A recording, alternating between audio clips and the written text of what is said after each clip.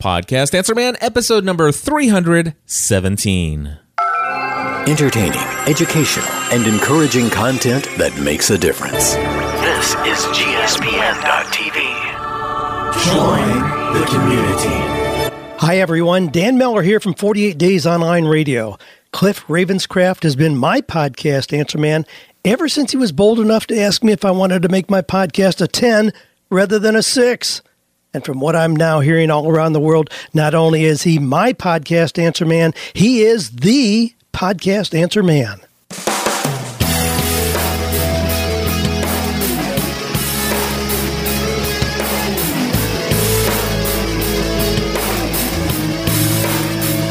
Well, hello everyone, and welcome back to another episode of the Podcast Answer Man.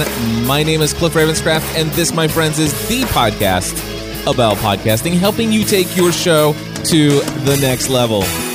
It doesn't matter if you're a brand new podcaster, if you have been podcasting for many years, or you haven't quite yet recorded that first episode. Hey, there's a Podcasting A to Z course that can help you with that.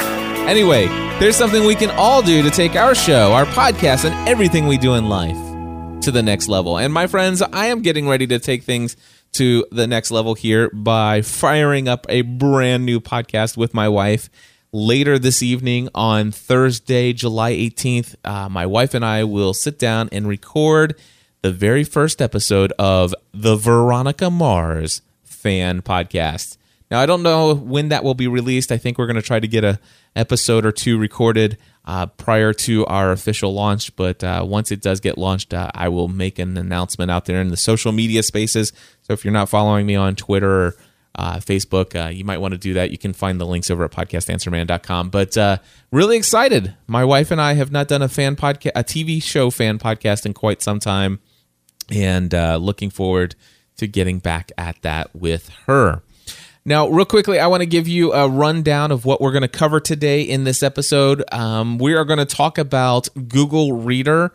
What to do now? Is RSS feeds, is it the end of RSS feeds? Are we done with this stuff? Are we going to just rely on Twitter and Facebook and our friends to kind of take the most relevant information and bring it to us? Or should we find something to replace Google Reader? What have you done? We're going to talk a little bit about that in our social media segment with my great friend and social media correspondent, Eric J. Fisher.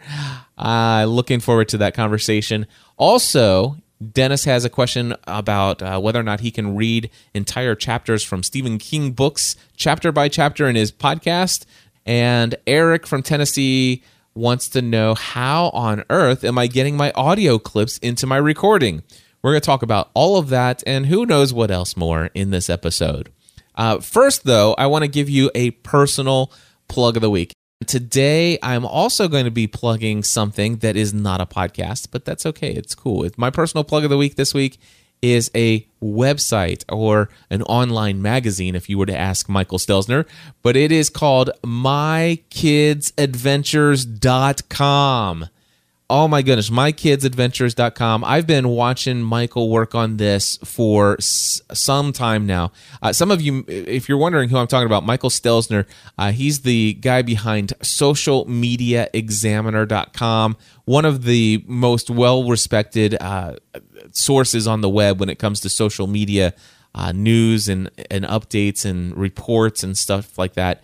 But anyway, MyKidsAdventures.com is a new project that has recently launched, just last week actually, and it is a website that is designed for busy parents like me, and maybe like you, depending on who's listening there, but especially for me. And the whole idea is, Mike was sitting one day, he went to Disney, I think he went to Disneyland with the kids, or Disney World, but anyway, he went to Disney with the kids, and he was looking back at some photos, and he's like, man, has it really been this long since I brought my kids to this place? And, the whole idea of our kids are growing up so fast and time is flying, and we get stuck working around the clock, and sometimes we lose sight of just how important it is to have adventures with our family. And you have to go check it out. Just go to mykidsadventures.com and just go through and look at the site. And what it does is it gives you different ideas on how you can bring a little adventure into your family life. And it doesn't always have to be, let's go on a family vacation and backpack through the Grand Canyon or something like that. Although I'm sure there'll be some fun things like that. But here is, just to give you an example of some of the articles that are already there, we have Getting Dirty, 5 Fun Composting Projects for Kids. I looked at that one. That one's really not up my alley. How to make an adventure movie with your kids. And so there's an article from Ron, I think it's Vitale. Anyway, he gives you steps on what you can do to actually have a fun movie with your kids. He gives you things like, you need some props, you need a script, you need to choose a filming location, and he gives you some ideas of how you can actually make a fun movie with your family. And that's something that I think I might actually do. How to create a backyard treasure hunt, Minecraft style. Now, I looked over this article one, and it seems to be, more of like just a little, it's a treasure hunt, and it's supposedly Minecraft style. Anyway, you can check out that article. One that looked a little bit interesting was how to create a glow-in-the-dark bowling in your home. And the idea is to take 20-ounce bottles of soda, I guess, those little plastic bottles, and you take the labels off, drop in some glow sticks, and take a basketball and set up some bowling. There's a little bit of further information on the blog post. And then I love this one here, how to have an indoor camping experience. Something just to have some fun with the family. Do something, camp with a big tent made out of blankets or something like that in your living room. Just something to have adventure, something to add a little spice into the family life. That's what you're going to get with My Kids Adventures, and I am so excited about this new project. And I hope that some of you out there who maybe are like me and you come away from work and you're like, what am I going to do this weekend? And sometimes you just want to unplug and stuff, but you would actually do some fun and exciting things with your family if you just had some creative energy to put into it. I know that I've been guilty of putting most of my creative energy into my business and my products and services and stuff like that. And I'm looking for fresh inspiration on what I can do as a dad. How does that apply to you in Podcast Answer Man? Well, I believe it applies because I know that a lot of you out there are entrepreneurs, small business owners, or you work the day job and you're working around the clock. And if you're a busy parent looking for creative ideas, my personal plug of the week, mykidsadventures.com. All right. Starting off today is Dennis, who has a question about doing a podcast about books. Hey, Cliff. This is Dennis Bowles from Northern Kentucky, and I am calling in for the podcast Answer Man. My question is that I am considering starting a podcast around the books of the Dark Tower series written by Stephen King. And part of the podcast will be centered around the books themselves. Now, I've done some research about this issue, but I've come up a little short in getting some answers. And where do people turn when they need answers on the subject of podcasting? Well, that's you, of course. So my question is, if I want to create a podcast around a book series, and I'm looking to implement readings of some of the books on the podcast, are there any copyright issues that I should be aware of concerning reading a book on a podcast? Basically recording one chapter at a time and releasing them in order from start to finish, along with commentary and side thoughts and things of that nature. But it will be read verbatim from the books. I appreciate any kind of feedback, and thank you for everything that you do. All right, Dennis, yes, I have some thoughts on this one, and I will tell you, I believe that if you were to read word for word, verbatim, chapter by chapter, even if you were to release them in separate episodes, and even if you were to provide commentary, if you read the entire book in audio form in your podcast, you are absolutely almost 100% certain to receive a letter from a lawyer. I don't think there's really any question whether or not that would happen. I'm almost I would say that the chances of you getting a letter from an attorney is about 99.99999%. So you definitely want to avoid that. And by the way, where do people go when they have questions about copyright and trademarks and stuff like that when it comes to podcasting?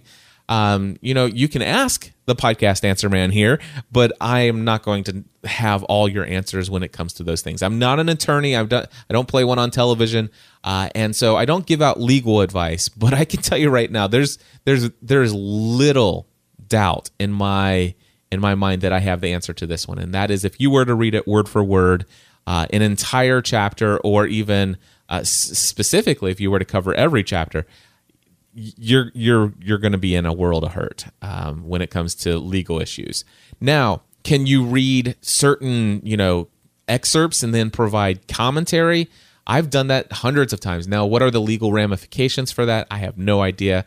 I did not seek the advice of my own attorneys on that, but Stephanie and I did the Twilight Saga podcast over at twilightsagapodcast.com, and when we were covering each and every book, what we would do is we would read the chapters of the book, and after we read each chapter, we would come and give commentary. We would talk about what we had read, and occasionally we might read one or two lines from certain sections within the chapter. So when it came down to it, out of an entire chapter, we may have read maybe 1% total. Not all together, but 1%, maybe even 2% total of the chapter in little bits and little excerpts, as we would say, I love when Bella said this, and then we might quote 2 or 3 sentences, and then we would have commentary on that. I believe that that might fall under this thing called fair use, but again, the truth is that I am not an attorney, and I cannot give you legal advice. I can tell you that I have done that. I have read excerpts, making sure that it's not too much, and providing tons of commentary around it, and I've never ran into a problem, but that's not to say that you won't either. In reality, if you're going to read anything more than 1 or 2 sentences, I would say you'd probably need permission from the author or publisher, and chances are you may not get it. I have done something in my own personal approach to these things that I don't recommend that you do, and that is that sometimes I'll go and take a little bit of risk with what I share, but I always make sure that I'm doing this in such a way that I'm really not cutting into the profitability or anything like that of anything related to those things. And if you were to create in essence an audio version of that book where I could actually listen to your podcast and I could actually pretty much ingest a majority of the book, if not all of it, by listening to all of your episodes related to it, I could actually do that without the need to ever purchase the book myself or to even purchase the audio book, which your podcast in essence would be a direct competition with. You would be pulling away potential profits from them. So yeah, I think you would run into a big issue. So I think that you could probably pull off a podcast devoted to the book. I think you could cover it chapter by chapter. You could probably pull off, reading a couple sentence, a couple lines from, maybe pulling 2 or 3 lines or 4 or 5 lines out of the chapter and giving commentary on it, but certainly not reading entire chapters, and certainly not reading large passages of chapters. I would never read more than 1 paragraph out of a book. And if you ever went to a second paragraph back to back, I think that that's really pushing some limits there. So hopefully, Dennis, this is helpful to you. Again, I'm not an attorney, so I would say that if you are looking for further information about this, seek the advice of an attorney, but I can almost guarantee you that they will tell you that if you were to read it chapter by chapter, verbatim, you're in trouble. So don't do it. All right, one more question before we get to our social media segment. Eric wants to know how I get those audio clips and other things into my recordings. Eric, take it away. Hey, Cliff. This is Eric from Nashville, Tennessee, and I am with faithfulwellness.org, the Faithful Wellness Podcast.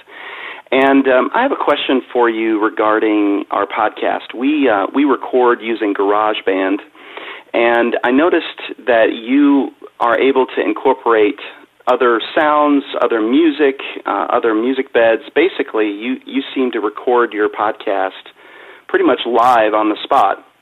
You even bring in other callers, etc., straight into your, I think you probably use Audacity.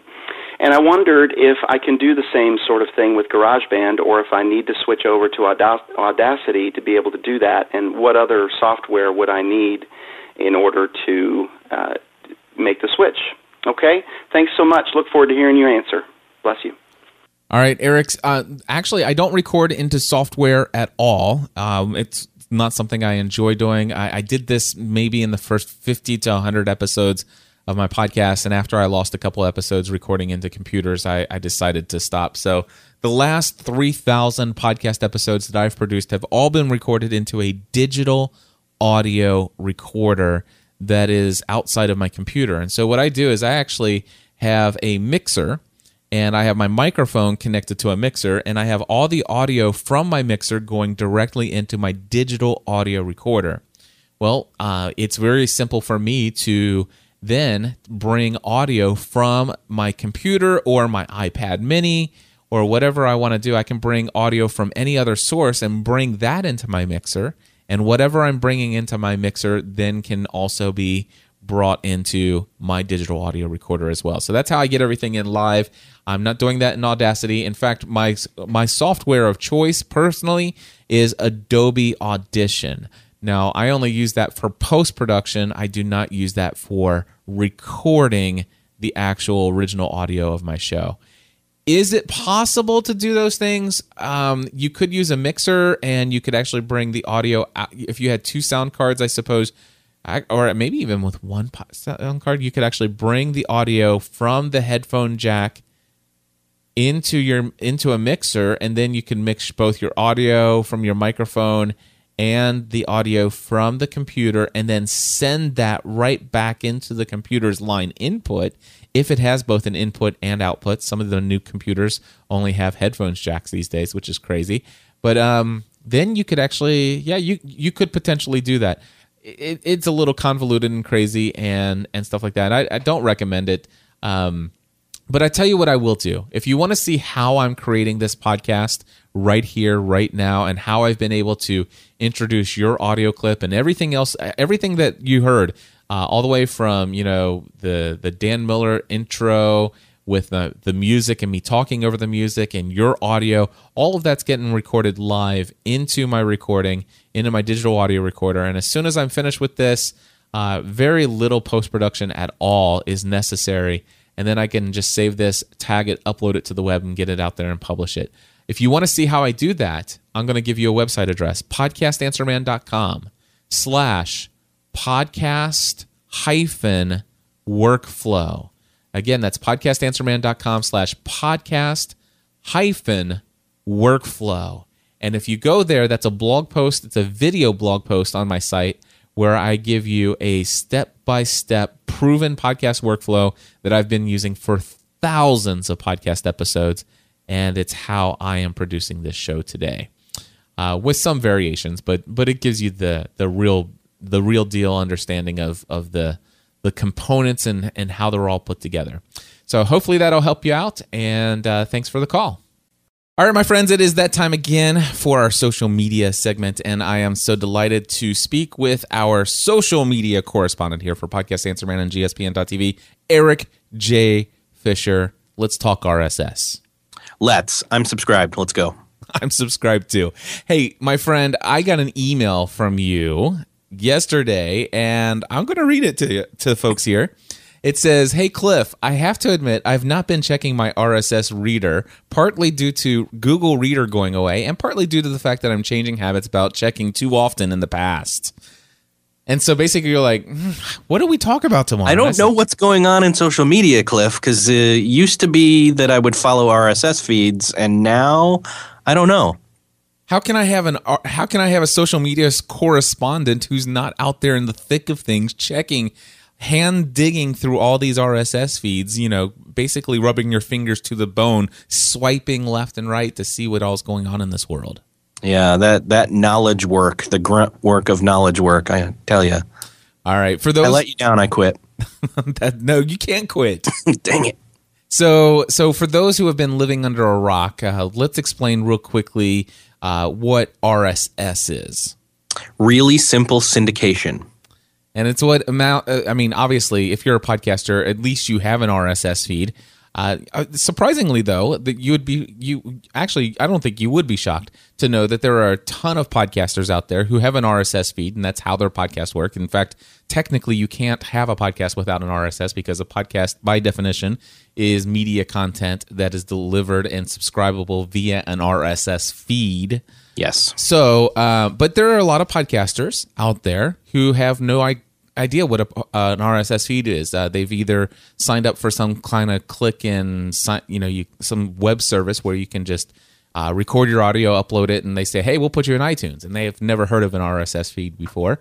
Or they've hired somebody to set it up for them, and they were just not a part of that, setup equation, which is no big deal. But I think it's important for us to understand real quickly what really simple syndication is. And it started out in the blog days where everybody's blogs looked different. People started doing design templates and stuff like that. And I don't know about you, but back in the early blogging days, Eric, I read a lot of different people's blogs. All my friends had blogs, and I wanted to go to them. And for me, what that meant was relying on the bookmark feature. Did you ever do that? Oh, yeah. And that wasn't pretty. It wasn't pretty at all. I mean, if you think about it, some of my friends would post brand new blog entries, let's just say, once or twice or maybe even 3 or 4 times a week. And then I had friends that, you'd go to their website each day to see if anything was new, and it's been 2 weeks and there's still nothing there. But you're still trying to make yourself go through your list of going bookmarks. back. You had to go back every single day or on a variable time frame to see if they had posted anything. Exactly. And you weren't notified. You'd want to ignore the fact. You'd want to say, they haven't updated anything for a while. Why go back? But then you feel like Jack Shepard from Lost, and you say, we got to go back. Yes. Only a subset of our community will know what we're talking about there. But anyway, so along came RSS, which basically allowed every single person who has a website or a blog to have a standard set of code that you would put certain information in. So everybody would agree to have tags for date or published date, title, author, content, and a couple other various tags. And this code would look the same for every post for every website. And this allowed certain pieces of software to go and look at people's websites and pull it into a third-party solution or an RSS reader. And because everybody's using the same code, a standard program, one program could look at all the different websites and see them all as the same. And they could just basically see, hey, I looked at this code yesterday and I'm looking at it today and it looks the same. There's nothing new since the last time I checked. And so it doesn't pull anything new in. But then all of a sudden, if it goes to Eric Fisher's blog and sees, oh, there's a new post since the last time I checked, it brings in the new post. And then for me, as an RSS subscriber, let's say Google Reader is the one that I had been using for the longest time, but Google Reader would actually show the title of your most recent post in bold text. It would actually show the other ones in regular text because I'd already clicked on them and read them. But what this allowed me to do is open up Google Reader, and real quickly on the left-hand side, I would have a list of all the blogs. Let's say I'm subscribed to 20 different blogs, and the title of those blogs would be in a list on the left, and anything in bold says, there's something new here. And I'd click on that title, and then it would show me a list of all the posts that are available, and the ones in bold in that list are the ones that I have not read, the articles I haven't read from your blog. And so that's how RSS got started, and it's really the building blocks of podcasting, because basically podcasting does the same thing. We just attach an enclosure or information of where people can find an MP3 file for us to deliver to them, or other media files if you have a different type of podcast. But that's RSS. So Google Reader has been my reader of choice for the web ever since it first came out. Were you a Google Reader user as well? Yeah, I can't remember when it was I adopted it. I was using other things for a while there, and then at some point said, all right, I'm going to try it, and imported my feeds there, and it just was so much easier to use, so I just stuck with it. It was probably, '07, '08, something like that. Yeah, it was a long time ago. Anyway, I can't remember the stat that I just heard. I think I just heard it in passing. Somebody, I think it was Leo Laporte on This Week in Tech. They were talking about the, Google Reader finally shutting down because they had announced it, back many months ago. And on July 1st, it shut down. And he's like, man, I can't believe that they, did this. But then they started to, somebody threw out the number. He goes, I'm sure there were just tons of people using it. And then somebody on the show said the number of visits it got on a consistent basis. And man, I wish I would have wrote that number down or I looked this up before we recorded, but I remember it sounding ridiculously low. And it wasn't in the millions. It was in the, maybe a couple 100,000 that were using it. And I'm like, that doesn't sound right. Yeah, it doesn't sound right. I wonder if, then it makes me question, was it just all the tech-savvy people that were using it? Or was it not registering other uses of it, like mobile apps that would connect and use? I mean, it wasn't Google Reader it was using, but it was a skin for it, Yeah, well, that's the thing. And I'm wondering if us going to other solutions that were basically just tapping into that API, if that was taking away from what they were looking at. You know what? I'm going to pause for just a second. I think I'd like to actually go real quick and do a search on Google to see how many people were using Google Reader, just for the interest of this conversation. So I'm going to pause for just a second. Well, I'll tell you what, we just looked some things up here, and I'm sure that given more time and maybe some folks in our community could look this up and find it a lot easier than what I thought it would be. And let us know in the comments section here for Podcast Answer Man, episode number 317. Again, that's podcastanswerman.com/371. But I do see that there was at least 124,111 people back in March who had signed a petition for it to continue going. But I don't know if the number was 700,000 or something like that, but I just thought it would have been in the millions. And if I know I'm wrong on the number, but it seemed like it was just in the hundreds of thousands. And that just seems like a really low number. But then all of a sudden it's like Leo said, oh, well, if that's it, then I can see why they killed it. And I guess so, because it's a huge company and they're looking at, keeping that up and running. And that really is a very small subset of what they're trying to reach with their products and services these days. Yeah. I found a thing that said that at the time in March, one of the most popular RSS feeds was the CNN.com breaking news, and it had about 24 million subscribers. Now, that's not saying how many of those were in Google Reader, but that does show that, RSS isn't dead if 24 million people are using it. Exactly. So I know that there are definitely millions, and and here's the deal with the RSS subscribers, you got to imagine a lot of that's coming off of Flipboard and all of those other services and all the other direct applications now. And of course, that's one of the things that I want to talk about is we were both using, you and I, Eric, we're both using iOS applications to subscribe to websites using our iPhone and iPad, but we were basically doing that through our Google Reader account, through the API. So what it allowed us to do is to go into google.com/reader to kind of manage what we're subscribed to. We could actually add new RSS feeds there, kind of collate them through different topics, like this is tech, this is family, this is business, this is health and fitness, and we could manage it all there on Google, and then we could just sign in with the application on our iPhone or our iPad, and we would be able to give our Google credentials, and it would bring that information in as it was already synced up on. Actually, it would sync it with our Google Reader account.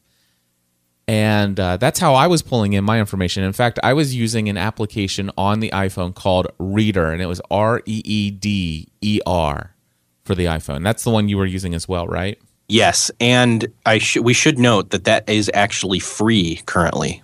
Oh, it is? Yes. Nice. We were also using on our iPad the REEDER app for the iPad, which is not a universal app, and it actually had a different icon and functioned quite differently. And for some reason, I was able to use the iPhone Reader app and switch over to a new service. But the iPad app, for some reason, I even thought for a minute, it's like, wait a second, this is a completely different app altogether. And in a way it is, but it still had the same name on it. You want to tell us a little bit about that? Yeah, for a long time, those two different apps, they're not universal. And so they were on different tracks as far as, what version they were on. And so since the iPhone version was out first, it was getting more attention. And they were working on updating the iPad app for a while there. On their blog, they actually said, when Google Reader closes on July 1st, what does that mean for Reader? Well, it's too early to have questions to all the answers to all the questions. But most importantly, that Reader would be getting major updates, but they won't all be ready for July 1st. So Reader for iPhone right now currently is ready for Feedbin, Feedly, Feed Wrangler, Fever, and then standalone, just drop an RSS feed into it itself if you want to do that. And by the way, they did actually say in the application that dropping an RSS feed and managing it in your iPhone or iOS device is I think it's like in beta or something like that. It's in test phase. At least that's what I remember seeing in the app. So the iPad version will be coming, and that I hope so because I like using that one. But for now, the only one that works as far as iOS goes, as far as what I'm using, I should say, is the version for the iPhone. Right. Now, obviously, you can subscribe to some of your favorite content using some really fancy, graphical, beautiful looking layouts and stuff like that. The first one that comes to mind is that Flipboard. Flipboard, yeah. And, it's real pretty and stuff like that, but it's not necessarily the way my mind works. I'm a linear thinking guy. I like lists, and I like, to see a list of titles, and maybe it's just the way that I originally remember seeing everything. And, I just like to scan through a list and say, hey, swipe to the right and say I've read this one, or I'm not, or mark this one as read because I'm not interested. And then seeing a title that grabs my attention and then clicking on it to read more. Whereas Flipboard kind of relies more on the image to catch my attention, and I kind of, when I'm in Flipboard, I'm not really paying attention too much to what the actual the headline is. Do you find that that's true for you, or is that different for you? I will typically scan to see what's the headline, is it worth reading, and maybe skim into the first sentence or two just to make sure that I either know it's worthwhile or not. Right. But do you do that with Flipboard? Do you look at the headlines in Flipboard? I do. Okay, good. And the images. Okay. So anyway, so you can still use Flipboard and stuff like that, and that is pulling everything off via RSS feeds as well. The one thing that I wanted, though, is I wanted to be able to maintain my same look and feel of managing feeds. Now, as soon as Google came out and announced that they were shutting down on July 1st, a lot of other services say, hey, we're here to pick up the slack. And by the way, do you remember the old days of Net Vibes? I do. I wonder if they're still around and kicking. I haven't even looked at them in a long time. But anyway, a lot of services came up, and one service seemed to rise to the occasion quicker and faster than anyone else, and even promised and said, listen, Google said that we can even create an API that pretty much looks and mimics exactly like what they're doing. And something to that effect. And they said, listen, we are building basically our version of the Google Reader API. And if you move over to us, and in fact, if you transition over to us now, we'll import all your stuff, and come July 1st, it will be, you won't even notice any difference. And so I read that. I went over and I signed up for a Feedly account, and the big difference between Feedly, in my opinion, and I could be wrong, But it seems like Feedly, certainly they have an API. They store everything server side. That's really great. I like that, just like Google did. But as far as their interface, I can't just go to feedly.com and manage my stuff. Is that true? Huh. I'm going there. I just deleted some feeds yesterday through Feedly. All right. So I am actually going into Feedly right now because you can add content. Because and you know what? It looks like I may be wrong because I just signed in and here's my Feedly. So maybe they changed this since those days back, because it does actually see. Yeah. Okay. You know what? This is actually, I believe, new since I signed in, because before, when I went to Feedly, if I remember correctly, it prompted me to install a Google extension or a plugin to run Feedly. And I'm like, I don't want to install a plugin. If I want to go to the web and do it, I want to do it via the web. And now I'm actually on Feedly. It's actually cloud.feedly.com, but they did actually create this, and now I can hit add, and I can enter a URL, a topic. It is just like, it's got a cleaner interface. So back in March when Google announced, and Feedly and everybody else was like, me, try me. I tried them and instantly said, I'm going this way. I don't care about Google Reader anymore. Yeah. I thought it was already better. Yeah. So and they fixed any issues there were. So. Yeah, and I'm looking at it now, and the web version of this is reminiscent of the basics of Google Reader, and it works. Now, surprisingly, I actually set everything up via the Feedly apps. So they actually have a Feedly app for the iPad and iOS and your iPhone and stuff like that. But anyway, I signed up and went in and created everything on the Feedly app because I didn't know that they had created this nice looking web version. And I was managing things there, and I was thinking, this is a little bit of a cumbersome process to manage everything through this app because it's so graphical. It tries to be a little bit more like a Flipboard, if you will, or one of those other fancy, more image-based workflows and Reader and stuff like that. But now that I see this web version, this kind of just, it's like Google who? Yep.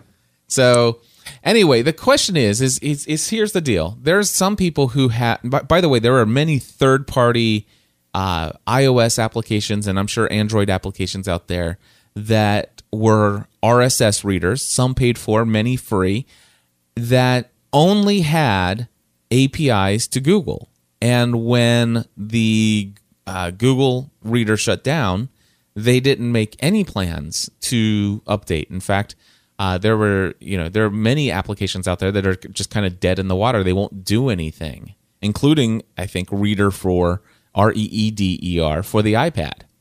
So my fear is that there's going to be a lot of people out there who will just say, you know what, I'm not going to bother switching over to Feedly, which, by the way, is a very easy process, especially with the new website. But I'm not going to bother switching over to Feedly or another service. I'm just going to rely on Twitter and Facebook for my news updates. The most important stuff rises to the top. Do you have any thoughts on that, Eric?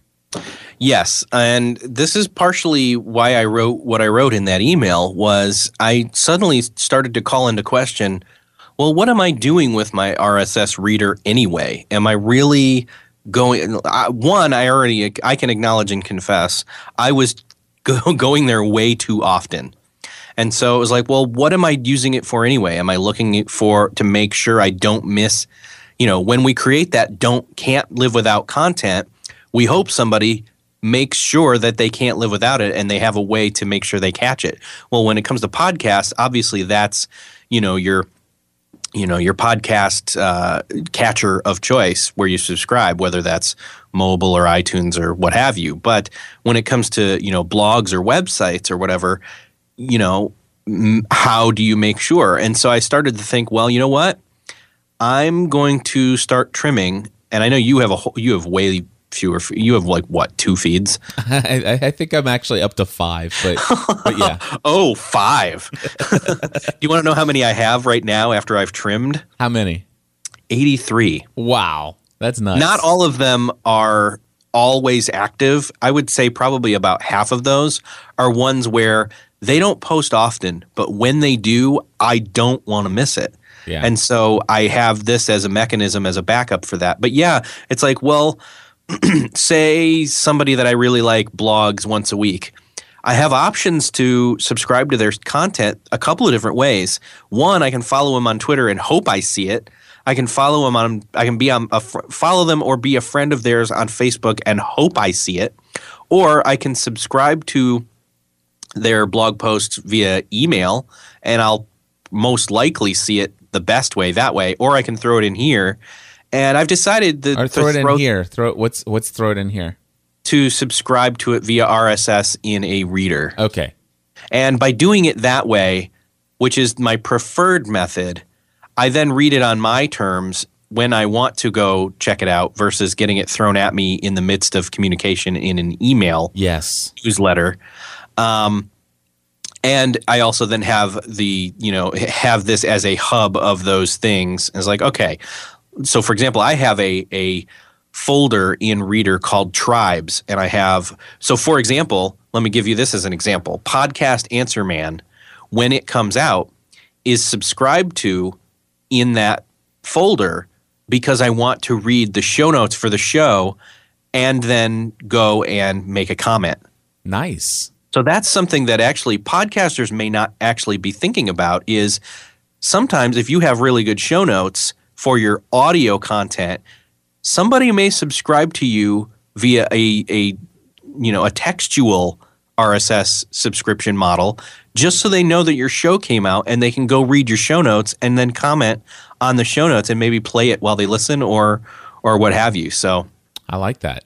So yeah, I've got maybe 15 certain tribes that I consider myself to be a part of that are in that folder. And so yeah, Podcast Answer Man would be one of them. And then that way I will never not know that a show came out or that a post came out that I want to make sure I go interact with. So for example, Michael Hyatt's blog is in there. Yep. And a few others that I want to make sure I don't miss a post, and that once I read the post in there, I click through and go and then comment. Nice. So obviously you're not going to say, you know what, I can just rely on my friends to float the most important stories up to the top for me. I think it can be done to a certain extent, but again, you're not going to see everything. If you've prioritized, what you want to see, you will. But right, you're that's almost too much trust on my part of my friends to not taste wise, but visibility wise. Yeah, and here's my thinking on that mindset. And number one, I never feel like I'm going to be able to keep up with everything. That is simply impossible. Which is, by the way, the reason why I'm not subscribed to 80 different blogs. But here's what I've done is I used to be subscribed to like 30 or 40, which is a lot for me because I'm very picky about the content that I consume. I heard a long time ago, I don't know who said this quote, but and you guys can quote me here and say, leaders create content, followers consume it. So I want to make sure that I'm always I want to spend more time creating content than I do consuming content. And that's just a little personal philosophy that I have. I want to be out there creating stuff. And if I'm going to consume it, I want to find a way to put that into my creation process. So if I am consuming something valuable, I want to find a way that I can actually take that, share it in a way that is relevant to me and my audience, and say, this is what I think about it. Kind of like episode 316. Last week I found a video and I consumed that Alan Watts video, and last week I did an entire podcast episode on what do I desire. And I had a lot of fun with it. But, a lot of people will just read it or will consume that content, think about it, and go on with their day. But actually, they'll, instead of thinking about, how can I take this? How can I apply it? How can I wrap my mind? Now, how can I take what I've learned or what I'm processing, and how can I share it with others that it might benefit them? Rather than going through that process, they just move on to the next video, and then to the next video, and then to the next article, and then to the next news update, and then to this. And so their life is filled with consuming content, and it's not, they're really doing very little than just taking it in for entertainment value. So yeah, exactly. And that was one of the things that I was suffering from in terms of productivity. As I'm learning about productivity, it was like, oh my gosh, I'm spending way too much consuming time-wise, and I should be creating. So back in the day when I was actually subscribed to a lot of feeds, I found myself subscribed to Mashable, to Gizmodo, Engadget, Mac Rumors, Apple Insider, and all of those different tech blogs and stuff like that to keep me up on the latest in technology. Technology is a big thing for me. Obviously, I want to be able to share some of the most important technology tools and tips and tricks and how we can implement some of this latest stuff in the things that we're doing and growing our business and brands and getting the word about who we are and what we do, right? That's this is important stuff. So what I realized though is I found over time that really everything is I'm reading 5 different versions of the same story. Right. And I really don't need that. And so I found for me, when it comes to technology, there are only 2 sources of RSS information that I really feel like I want to make sure that I at least see the headline of everything they publish. And if I see the headline of everything they publish, I will probably be up to date with about 90% of anything that is relevant to me in technology. And those 2 sources are Mashable and MacStories.net. So MacStories.net is it's just a one-man operation, I believe. Yeah.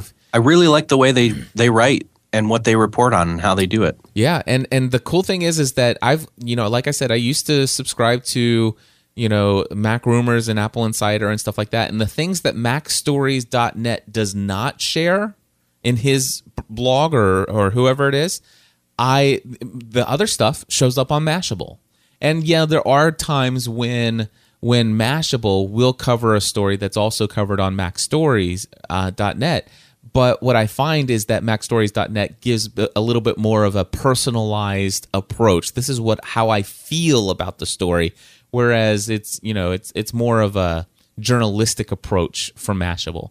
But Mashable gives me the most of the information. So really, the only 2 RSS feeds that I see every single title, and I don't actually read every title. Sometimes I'll scan through the list. Like I might be 2 days behind, and there's like 85 stories that have been posted in the last 2 days.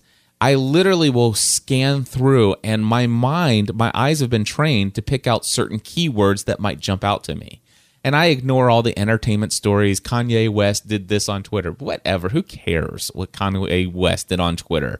None of that stuff really pulls out, and I mark those as read, But occasionally I'll see something, Yahoo's giving away Flickr, those kind of things. It's like, oh, wow. And I don't want to wait until somebody else filters that up to the top. Mashable is reporting on it now. They're pretty up to date. I want to read what they've got, and I want to make a decision, and I kind of want to get out there with my thoughts and opinions, and I want to be the one who's bringing the information to others. Yeah, definitely. So that's why I think that RSS feeds are here to stay, at least for me, and I'm thankful for services like Feedly and stuff like that. So Eric and I are both using. Actually, have you? So are you still using Reader? I am. Now, one of the things that I realized, here's why it was, there was a couple phases. The first was, ooh, I like this better than Google Reader. 2 was, oh, I'm checking this way too often. 2, completely not looking at RSS at all. I declared bankruptcy a few different times, especially because I was on vacation and I'm coming out of the tail end of an extended version of that. And suddenly started to look here, I'm checking maybe once or twice. That's probably being generous. Once a day at most. Right. Just to see. And I'm still looking to trim stuff out of there.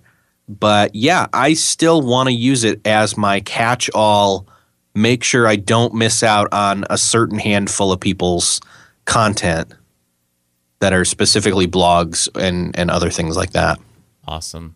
So I'm using Reader for iOS or for for iPhone right now because I still like that. On the iPad, I've switched over to Feedly's own app because I've kind of tailored that to look good. And that was enjoyable. Like I went through and looked at all the stuff I'd starred because I thought, ooh, that's a good one. I want to read that. And I went back and I was like, oh, this is enjoyable. I like sitting here flipping through this and reading on the iPad. Yep. So very cool. Well, we just wanted to bring that up here as a social media segment. I know that this is relevant. Sometimes I wonder, why do I feel like I need to explain why we're talking about this on Podcast Answer Man? But yeah, I do. Deal with me. Deal with it, because that's what I do.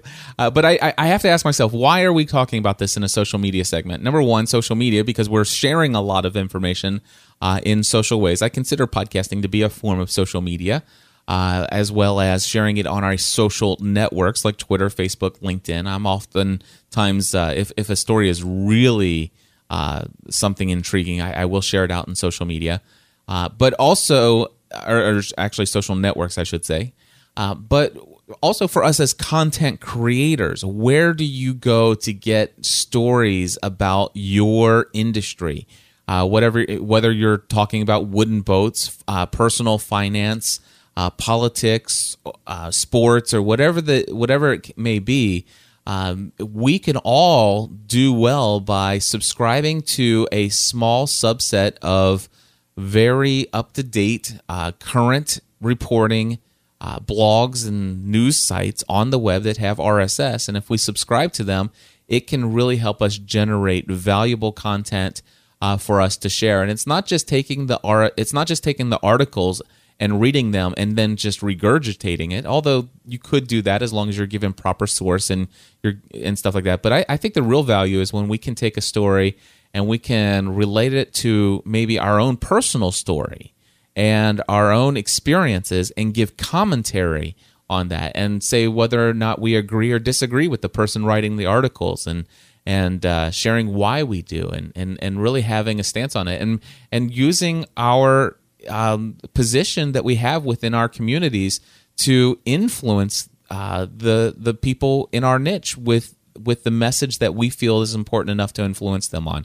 And that's why I love to stay up to date with certain stories and technology tips and things like that, because I think this is all valuable. But hopefully you guys have enjoyed this. Eric, I certainly appreciate you, my friend, and thank you for coming and having this conversation with me. Yeah, thank you. Thanks for having me. Well, my friends, that is going to wrap it up for this episode of Podcast Answer Man.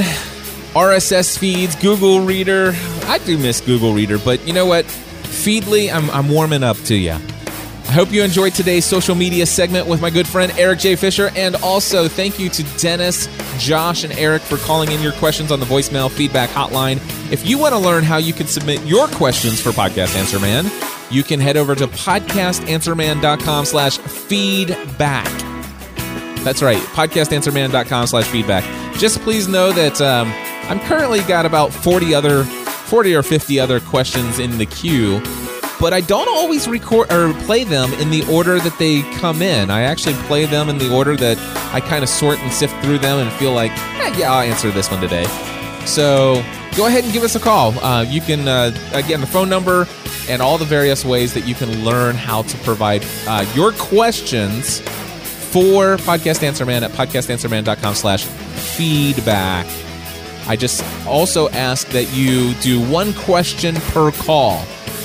One question per call, and we'll see if we can't get you covered here in a future episode. Real fast, thank you to those of you who have been using my Bluehost affiliate link. Oh my goodness. I wonder if I can even do this in the 2 minutes that are left. Let's try it.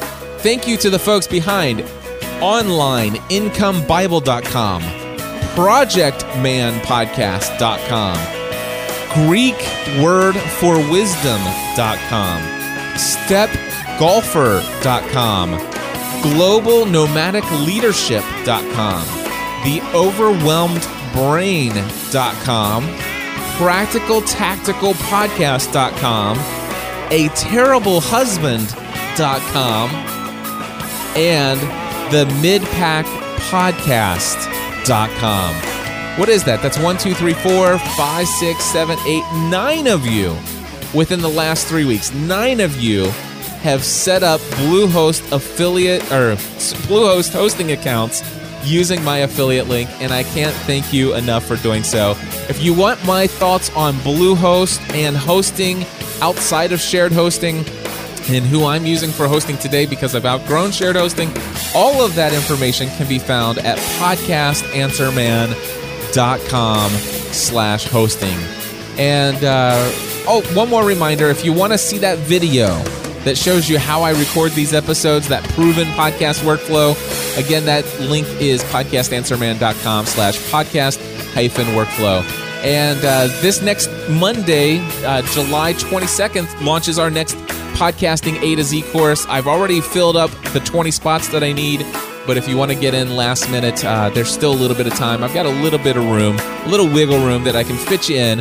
PodcastingA2Z.com. Helping you to get the thing you do to the next level.